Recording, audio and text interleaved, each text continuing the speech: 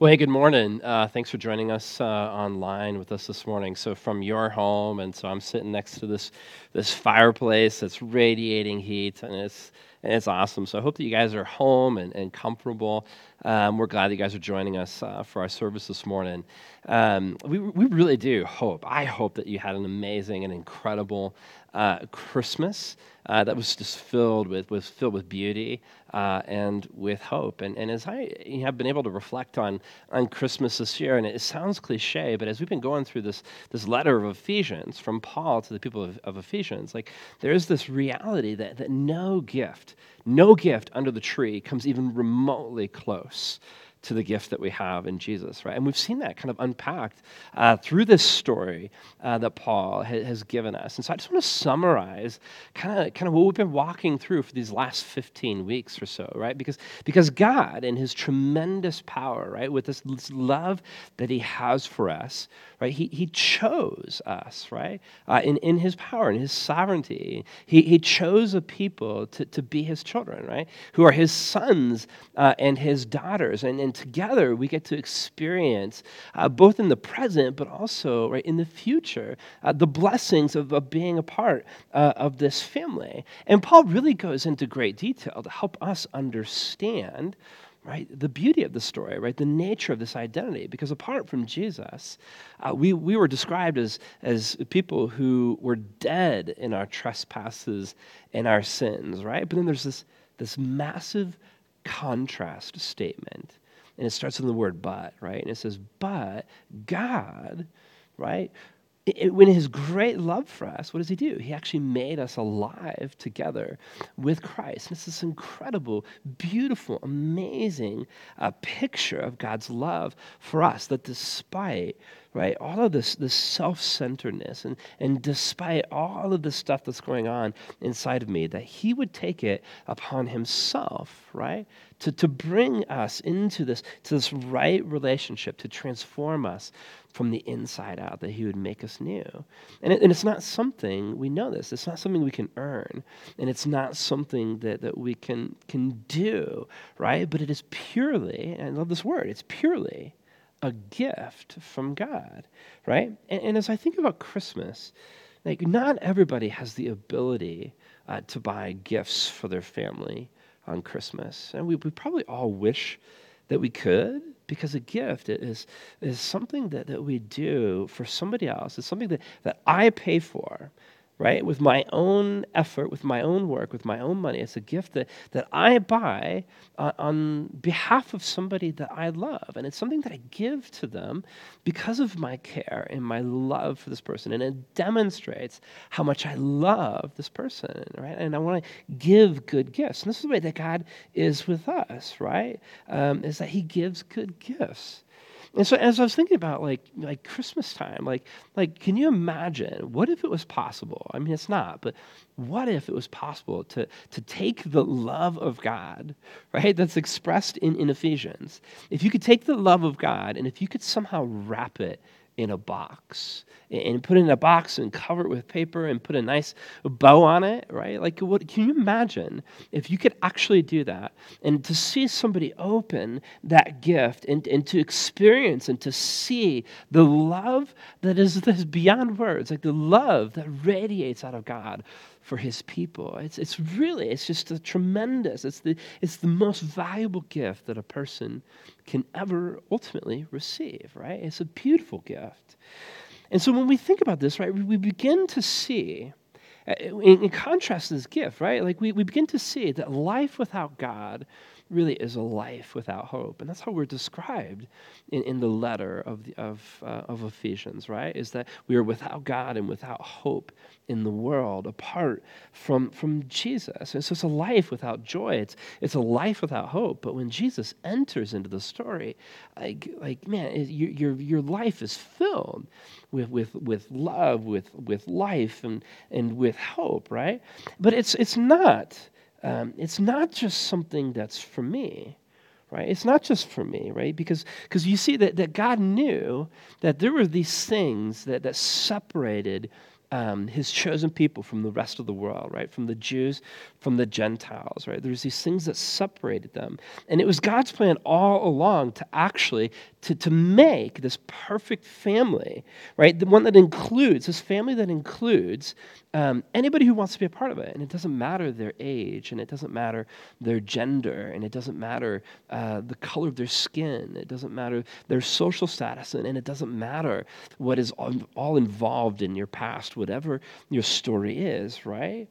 Right? And so what Jesus did is that he removed this thing called the dividing wall of hostility.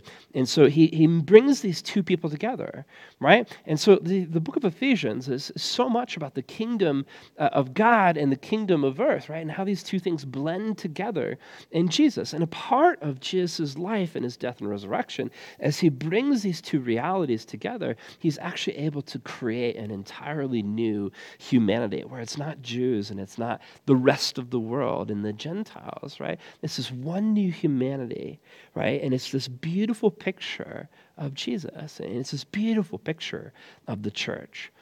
And so, and as we begin to think about this, part of the way that Paul describes it is there's this light that's entering into the world, right? There's this light that's entering in.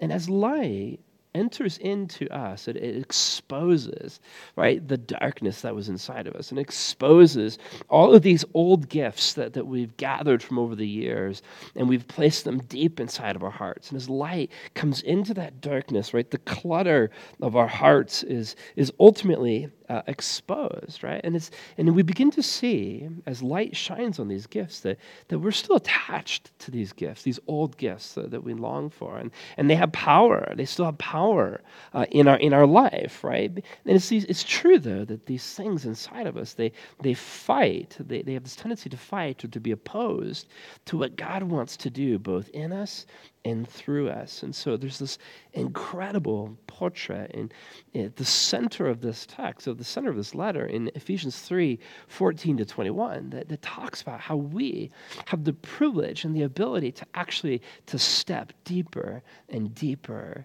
and deeper into God's love in such a way that it actually allows us to grow rooted and grounded and stable, right? In this beautiful picture of God's love for us, right? That we can experience this. And we even talked about how the Temple of Artemis, this was this classic known structure. In fact, it was the largest structure in all of antiquity, right? In its time, in all of that area. And people would have walked in and would have been amazed at the grandness, the majesty of this building. And it's like Paul invites us as the author to take the roof and the walls off of this building, because the building and all of its greatness has no way, in no way, shape, or form can it come close to the greatness and the magnitude of who God is, right? It's this incredible picture. And so it's like Paul invites us into this vast cosmos, right? Because this is God's creation. He's not contained to a building. In fact, he created the entire universe, which is bigger than we can even imagine. And he invites us to take steps into this love over and over and over and over again, right? Into this unlimited, eternal, never diminishing love that God has for his people. And it's just this incredible, beautiful picture. And as we experience that love over and over and over, in the midst of all of our grossness, in the midst of all of our sin, in the midst of all of our brokenness, in the midst of all of our mess, as we experience that love over and over and over, I think that what we oftentimes find is that the center of what it means to be a Christian is that we actually desire, our greatest desire and our greatest purpose in life is to actually become more like Jesus. And there's this desire then to follow him and to be transformed into his likeness and to be transformed by the gospel, not just in one area, but actually in every area of our life. And so we have to be reminded of, I think, just on a daily basis, that what's most satisfying in life is actually Jesus, right? He's the single most satisfying thing, right? In our life. And the more that we want to follow, the more that we want to be transformed into his likeness, right? The more that the gospel begins to transform every area of my life, right? And there's this reality that the gospel changes, right? It changes how I talk. It changes the way that I speak. It changes how I treat other people, right? It changes the things that I'm interested in, right? And those old and gross habits in my life, they seem less and less appealing the more that the light of the gospel enters into those areas, right? And so it changes how we live. It changes how we walk. It changes all those things. And not only that, it changes, how we even think about marriage, like what marriage is, and how we actually relate to our spouse, and this mutual submission, in this reverence, this mutual reverence for Christ, right? And so we serve and love each other. We meet each other's needs, which is a beautiful picture of the way that God loves us, right? And it changes how we parent, right? It changes how we relate to our kids, and it changes even as kids how we see our parents. And what does it mean to be obedient, and why should I be obedient? As the gospel enters in, it transforms all of those things. But not only that, it also transforms the way that we view work, right? We're created, we're designed to do good works, right? And so the workplace is not just a place where I go to check boxes, right? So that I get a paycheck at the end of the day or at the end of the month, so that I can buy groceries, right? It is that, but it's also so much more than that. It becomes a place where I work for Jesus, not in a way that I'm trying to please men, but I'm trying to please Jesus, right? And I'm working as for the kingdom, and it's this beautiful picture of the way the gospel enters into really every area of our lives, that we're working for the sake of the kingdom, right? And we really are, each and every one of us as Christians, we are these gospel carriers, right? We carry the gospel with us from place to place. And it's that same gift that we ultimately receive, right? The beauty of God's love in that gift to us is that same gift we received is the same gift that we carry with us. And what Paul invites us to do is he says, pray for opportunities where you live, right? In your neighborhood with all those people that live next to you, where you work with all of your coworkers and your boss, and where you play, wherever it is that you recreate, would you pray that God would bring you opportunities for the sake of the gospel? So it's not just a gift for us; it's a gift for ultimately for every single person. And that's how incredible, right? The gift is. That's the incredible blessing that it means to be a part of the kingdom. But as we looked at several weeks ago, as we think about this, as we carry this gospel gift, we actually make some pretty powerful enemies, right? Not least of which is the devil, who's radically opposed to the gospel gift, right? He's radically opposed to us receiving it, and if he can't stop us from receiving the gift, then certainly what he's going to do is he's going to try and hinder us from ever bringing the gift to other people, right? And he's radically opposed to the gospel. He wants to keep people in the dark, which means that he wants to keep Christians from growing, because when we grow and grow into the likeness of Jesus, what actually happens is that we long to carry this gift with us wherever we go, right? It's a piece of growing in our Christ likeness. And what Satan knows is that if I come to understand, if we as the church come to understand the fullness of God's love in all of its breadth and all of its width and all of its depth and in all of its height, if we come to understand the fullness of God's love, then we will never be content with just coming to church and just listening to another sermon and then going home, right? Because it saturates and it incorporates every area of our life, right?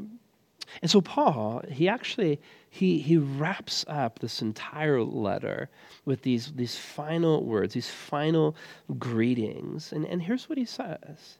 He says in verse 21, chapter 6:21, he says, so that you may know how I am and what I am doing, Tychicus, the beloved brother and faithful minister in the Lord, will tell you everything. I have sent him to you for this very purpose, that you may know how we are and that he may encourage your hearts, right?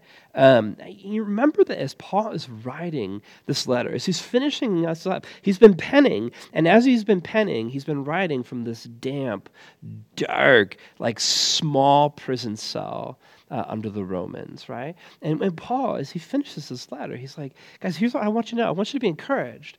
I want you to be encouraged, right? Don't worry about me. What I want for you to know is I want you to be encouraged. Like, I'm fine. You worry about you. What I want for you is that you would understand God's love for you, because that's the core, right? It's the core of this whole thing. And this really is the theme of this book, right? It runs from beginning to end, this love that God has and the form that it takes and the ability that it has to transform us into likeness. And at the very end, in these last two verses, he actually mentions love 3 times. Check this out. He says, peace be to the brothers and love, right? Love with faith from God the Father and the Lord Jesus Christ. Grace be with all who love our Lord Jesus Christ with love incorruptible. I love that word, incorruptible. I love how Paul finishes this letter. He says this word is incorruptible, right? It means a love that never diminishes. It's a love that nothing can corrupt, that nobody can get into, not even Satan, right? It's this love that never diminishes. This is a love that we can actually have. It's like Paul poses this question at the end saying, gosh, do you get it? Do you realize that you can be in this relationship? You can actually love God in a way that never diminishes. Do you? Do you love God in a way that never diminishes? And so for us, maybe the gospel for you this year was actually the very first time that you unwrapped the gift. And it was this amazing, incredible gift. And maybe for many of you, right, you've actually known Jesus for 60 years. And the gift that you unwrapped is the same gift under the tree that's been rewrapped every single year, right? But whoever you are and wherever you're at in life, right, whether you just met Jesus or came to know Jesus, or you've known him for 60 years, my hope for you, like Paul's hope for the people, is that you've been encouraged by this letter, that you've been encouraged by the love that God has for you and the identity that you have in Jesus. But I pray more than that you would be challenged, right? That you would be challenged to find yourself on the daily basis being rooted and grounded in love in such a way that it's radically transforming every area of your life. And so here's my prayer for you guys. May you find yourself this Christmas season loving Jesus with a love that is incorruptible, right? Having this love for Jesus that never diminishes, but with each day grows deeper and deeper and deeper, rooted and grounded in the love that God has for you. I want to thank you guys for joining us on this journey through the letter of Ephesians, and we're just so thankful that we got to walk through this together. And so I pray, I just want to end in prayer for this morning. Heavenly Father, Lord, we thank you. We come before you this morning in this short time as we kind of sum up the letter almost in Christmas language, sum up the letter that Paul wrote to the Ephesians. Lord, I pray that we would grasp onto the gift that you've given us with all of our hearts, and that would be the center of our joy this season as we look to Jesus, who is the giver of the best gifts. And so we thank you, Lord, this morning for all the blessings in our lives, and we are encouraged and challenged to become more like you. In your name we pray. Amen. Hey, we're actually going to finish our time this morning with a song, The Fullness of God. And maybe you guys remember at the very beginning of our series, we handed out these prayer cards, right? And it's the center of Ephesians, which is 2 parts, God's story and our story. And at the center is this prayer that Paul lists out in 3:14-21, which you heard Manny read as well. And so I want to invite you guys to reflect on this song with me, and that we would together reflect on the love of God. But just because we're not in this series anymore doesn't mean that this prayer is no longer our prayer. And so I invite you guys to continue to pray with me that God would continue to do, right, far beyond the things that we can ever even ask or imagine. Let's reflect.